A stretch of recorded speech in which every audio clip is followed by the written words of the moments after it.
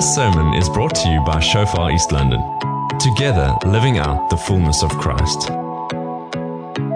We hope you enjoy this message.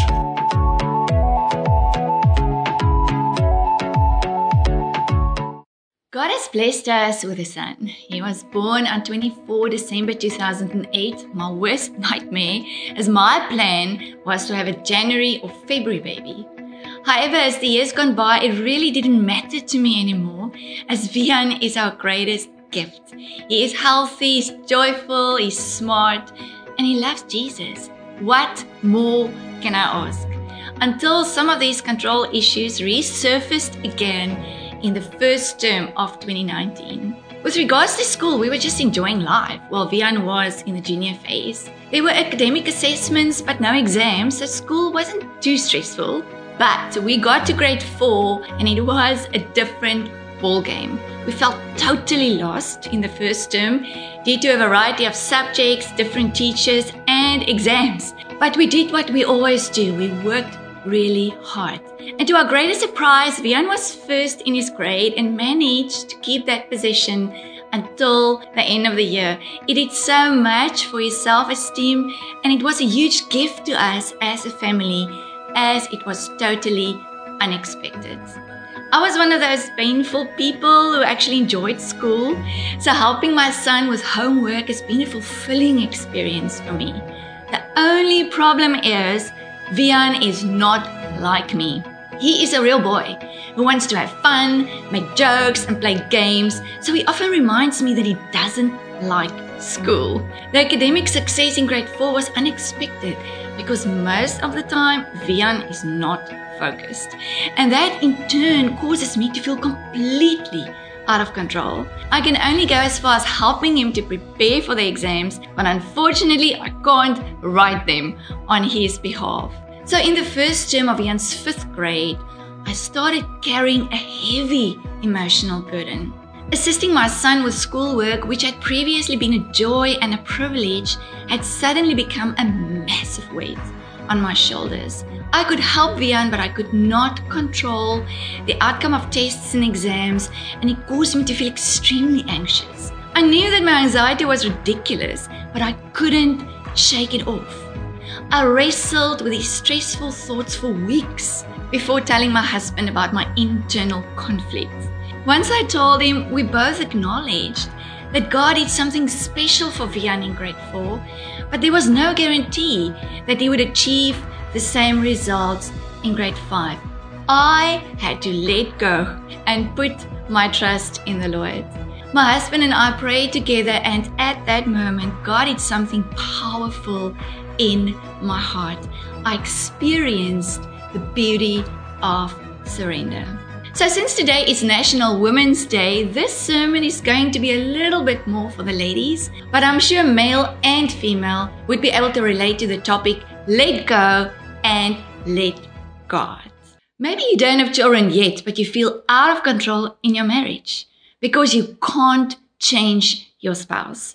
Perhaps you can't get him to help around the house, do things the way you usually do them, or remember special occasions like your anniversary date. Maybe you can't convince him to go to church or inspire him to be the spiritual leader in your home. Maybe you feel out of control at work, as there are so many variables that you can't control. People who change things at the last minute or drop the ball. People who commit to doing things and never end up doing them.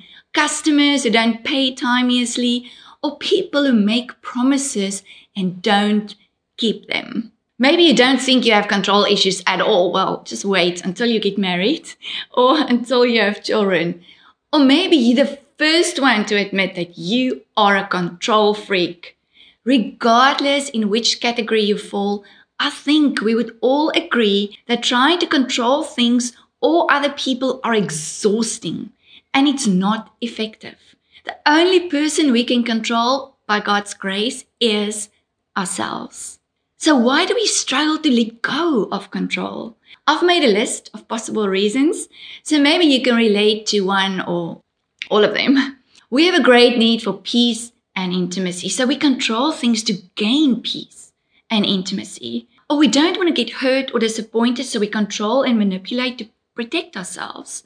We feel vulnerable, fearful, and anxious when we let go, so we control to manage these negative emotions. We also feel responsible to get a certain result. That's definitely me in our marriage, in our children, or work, or friendship. So we feel like a failure if things don't work out the way we want them to work out. Also, in Genesis 3:16, we find a scripture that says, "Your desire shall be for your husband." This is part of the curse after Adam and Eve have disobeyed God in the Garden of Eden. And some theologians explain that this scripture means that a woman would desire to dominate her husband, which means that she would in essence desire to dominate any person or situation that comes in her way, which explains why most ladies have an inherent tendency to want to control situations, whether we consciously think about it or not. I would love to read a few paragraphs from the book Control Girl by Shannon Popkin, which I can highly recommend to all women. Shannon Popkin shares in her book, Control Girl, "One morning in Bible study, I asked the ladies in my group to share a prayer request concerning a relational struggle.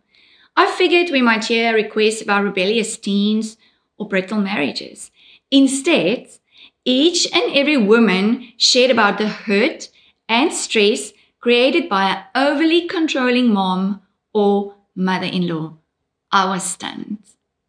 Solemnly, after all the prayer requests had been shared, I leaned in and said to my group, I want us to support each other by praying about these difficult women in our lives. But I'm just sitting here wondering, how do we not become them? How do we ensure that 20 years from now, it won't be our daughters and our daughters-in-law sharing prayer requests about us? Like I said, we have one child, a boy. Vian and I have a beautiful relationship and we are very close, which means I run a risk that my poor daughter-in-law could perhaps ask for prayer at her Bible study one day because of her over-controlling mother-in-law who drives her crazy. So I remind myself often that I want my daughter-in-law to like me and not see me as a threat. Therefore, I have a responsibility to let go. I can't control my son or my daughter-in-law, and I most assuredly can't and shouldn't interfere in their marriage one day. If I want to maintain a healthy relationship with my son, I need to let go.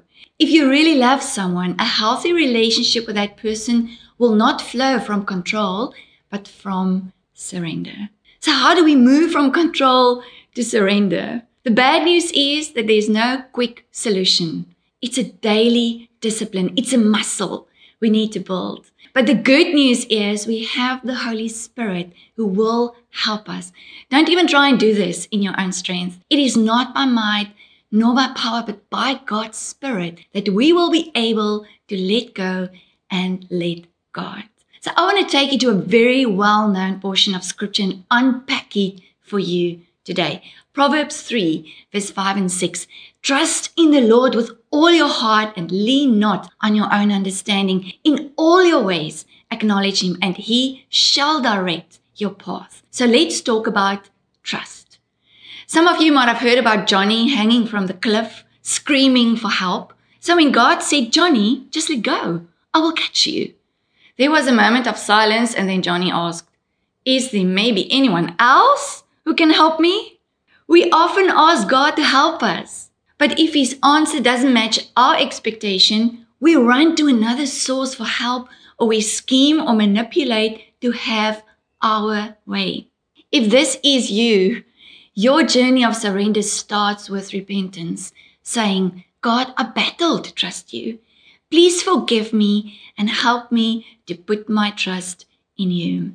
Trust in the Lord. We cannot trust in prayer or fasting or worship or the pastor. We need to trust in the Lord. And the only way in which we can trust in the Lord is when we know Him and know His character. And the only way we can get to know the Lord and His true character is when we actively engage with Him daily on every aspect of our lives: family, children, work, finances, studies, dreams, future, or hobbies. I have a question for you. What sports star or actor do you like? Do you know that person? Or only do you know about him or her? My husband and son are into Marvel comic movies, so I decided if you can't beat them, join them. So I've seen quite a few Marvel movies with the two men in my life, and of all those Marvel characters, my hero is Captain America. He's the responsible one, the man with a plan, a natural leader who is willing to sacrifice his life to save others. He falls from high buildings and gets up and fights some more. But apart from all these amazing qualities, he's a one-woman man. Quite an amazing character.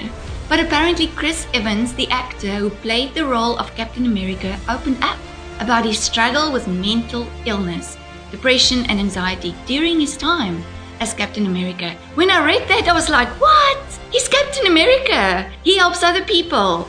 How can he struggle with depression and anxiety? The truth is, I know Captain America, the character.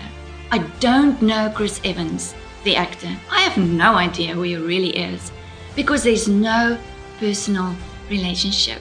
The point I'm trying to make is we sometimes think we know someone, but the only way we will truly know someone is if we engage daily on a personal basis.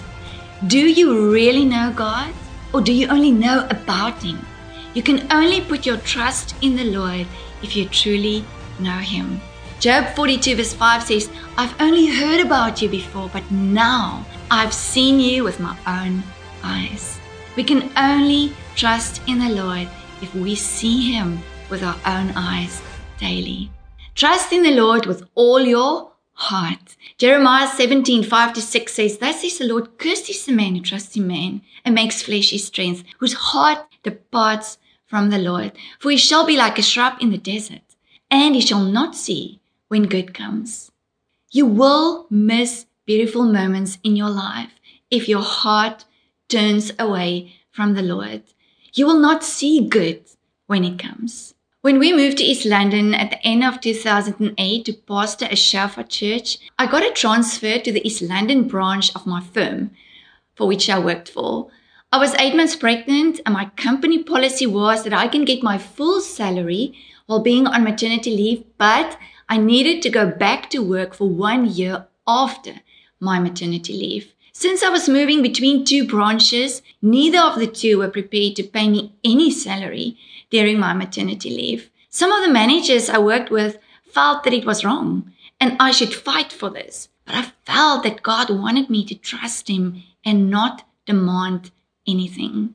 In the meantime, I had a dream in my heart to join Andre in full-time ministry, but Shofar East London would not have been able to pay 2 salaries from the beginning. Great was our surprise when the Shofar East London church grew to such an extent within 6 months after we arrived in East London that the church could employ another person. So I only worked for 5 months at the East London branch of my firm before I resigned and joined Andre at the church. If I have received my full salary during my maternity leave, I would not have been able to resign at that stage. And both Andre and I knew that it was a window of opportunity I had to take. Otherwise, he would have employed someone else to help him at the church.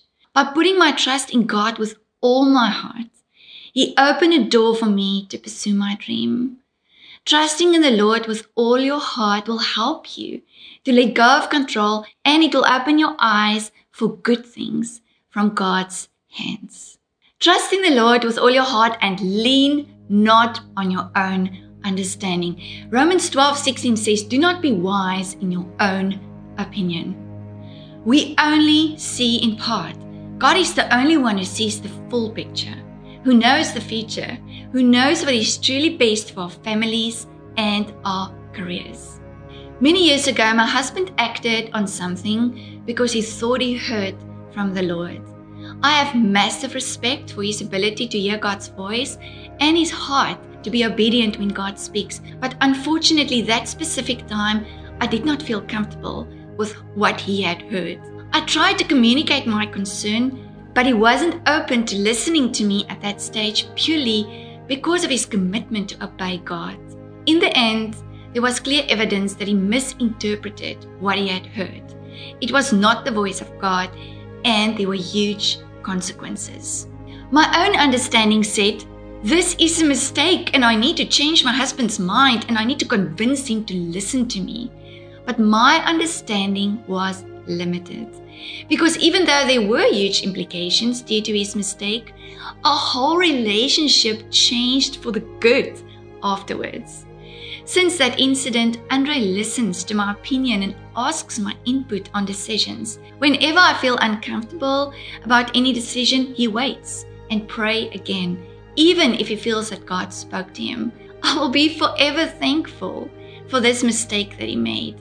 Both Andre and I learned so much through that situation, and God made it work together for good. In all your ways, acknowledge him. Isaiah 55 verse 8 says, for my thoughts are not your thoughts, nor are your ways my ways, says the Lord, a well-known scripture. We have a certain way of doing things, and we do it that way because we feel it is the best way. However, other people are going to do things differently, and this can cause a lot of conflict and stress, and the result could be that we control and manipulate to have it our way. Letting go of our way and putting our trust in the Lord starts by humbling ourselves and acknowledging that our way or timing is not always the best. Or even if it is the better way, we need to realize that forcing our way on other people will cost us greatly. We will lose our peace and the heart of the people we love most. I want to take you to a story in the book of Genesis 27. Isaac was the promised child who was born to Abram and Sarah, and he got married to a beautiful girl called Rebecca. Isaac and Rebecca are twins. The firstborn was Esau and his brother was Jacob. Rebecca loved Jacob and Isaac loved Esau. So when Isaac was old, he could not see anymore. And when it was time for the firstborn blessing, Rebecca listened at the door and decided to deceive her husband so that her favorite son Jacob could receive the firstborn blessing. Jacob still said to her, look, Esau my brother is a hairy man and I am a smooth-skinned man. Perhaps my father will feel me and I shall seem to be a deceiver to him, and I shall bring a curse upon myself and not a blessing. But, listen to this, Rebecca said to him, let your curse be on me, my son, and only obey my voice. So Jacob got the firstborn blessing, and Rebecca got her way.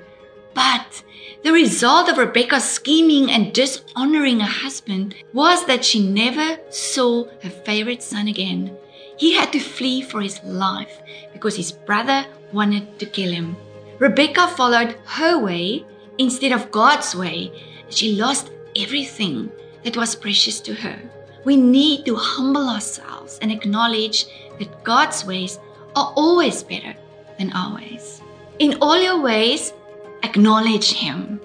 We all know the story of Esther in the Bible, where God moved powerfully on her behalf.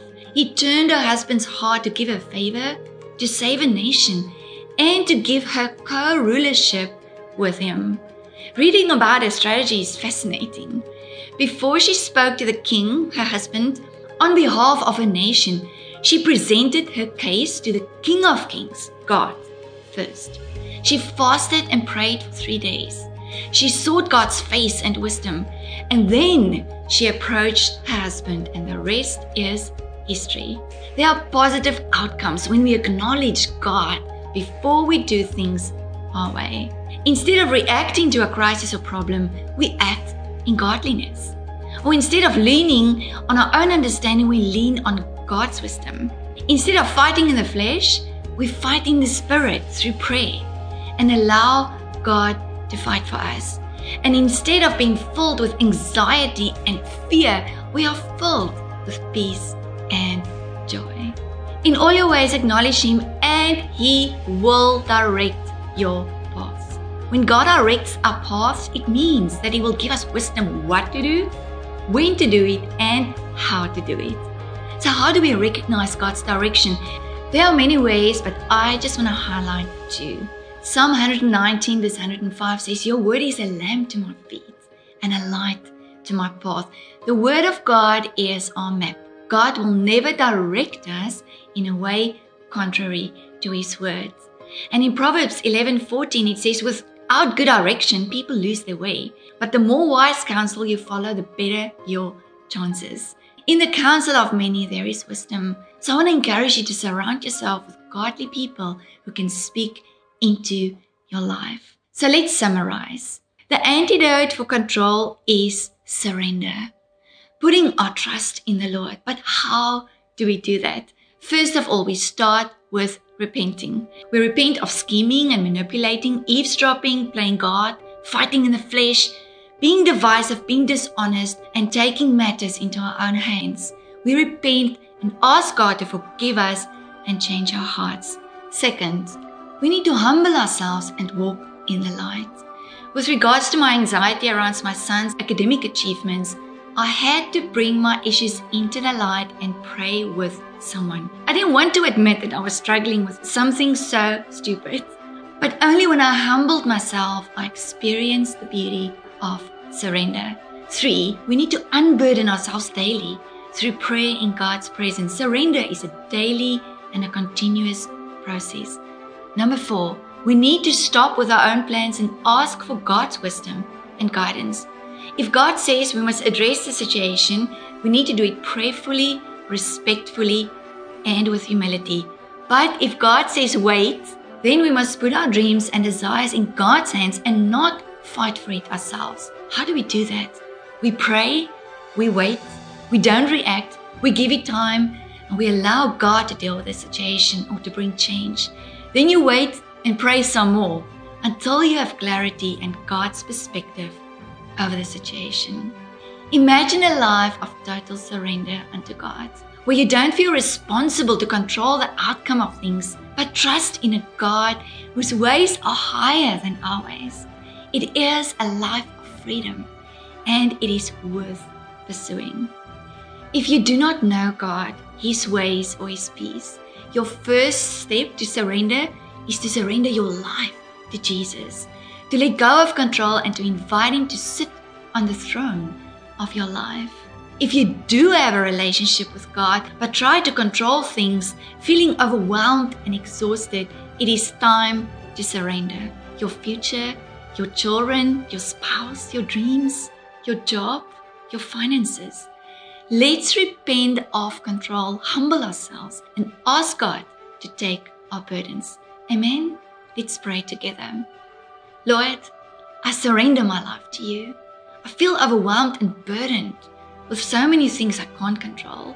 Forgive me for wanting to control situations in my life and the lives of people around me. Give me the grace to put my trust in you and to ask and follow your ways in everything I do.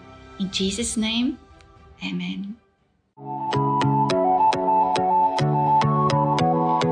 Thank you for listening. Find more on Shofar East London's podcast channel. Let's do life together.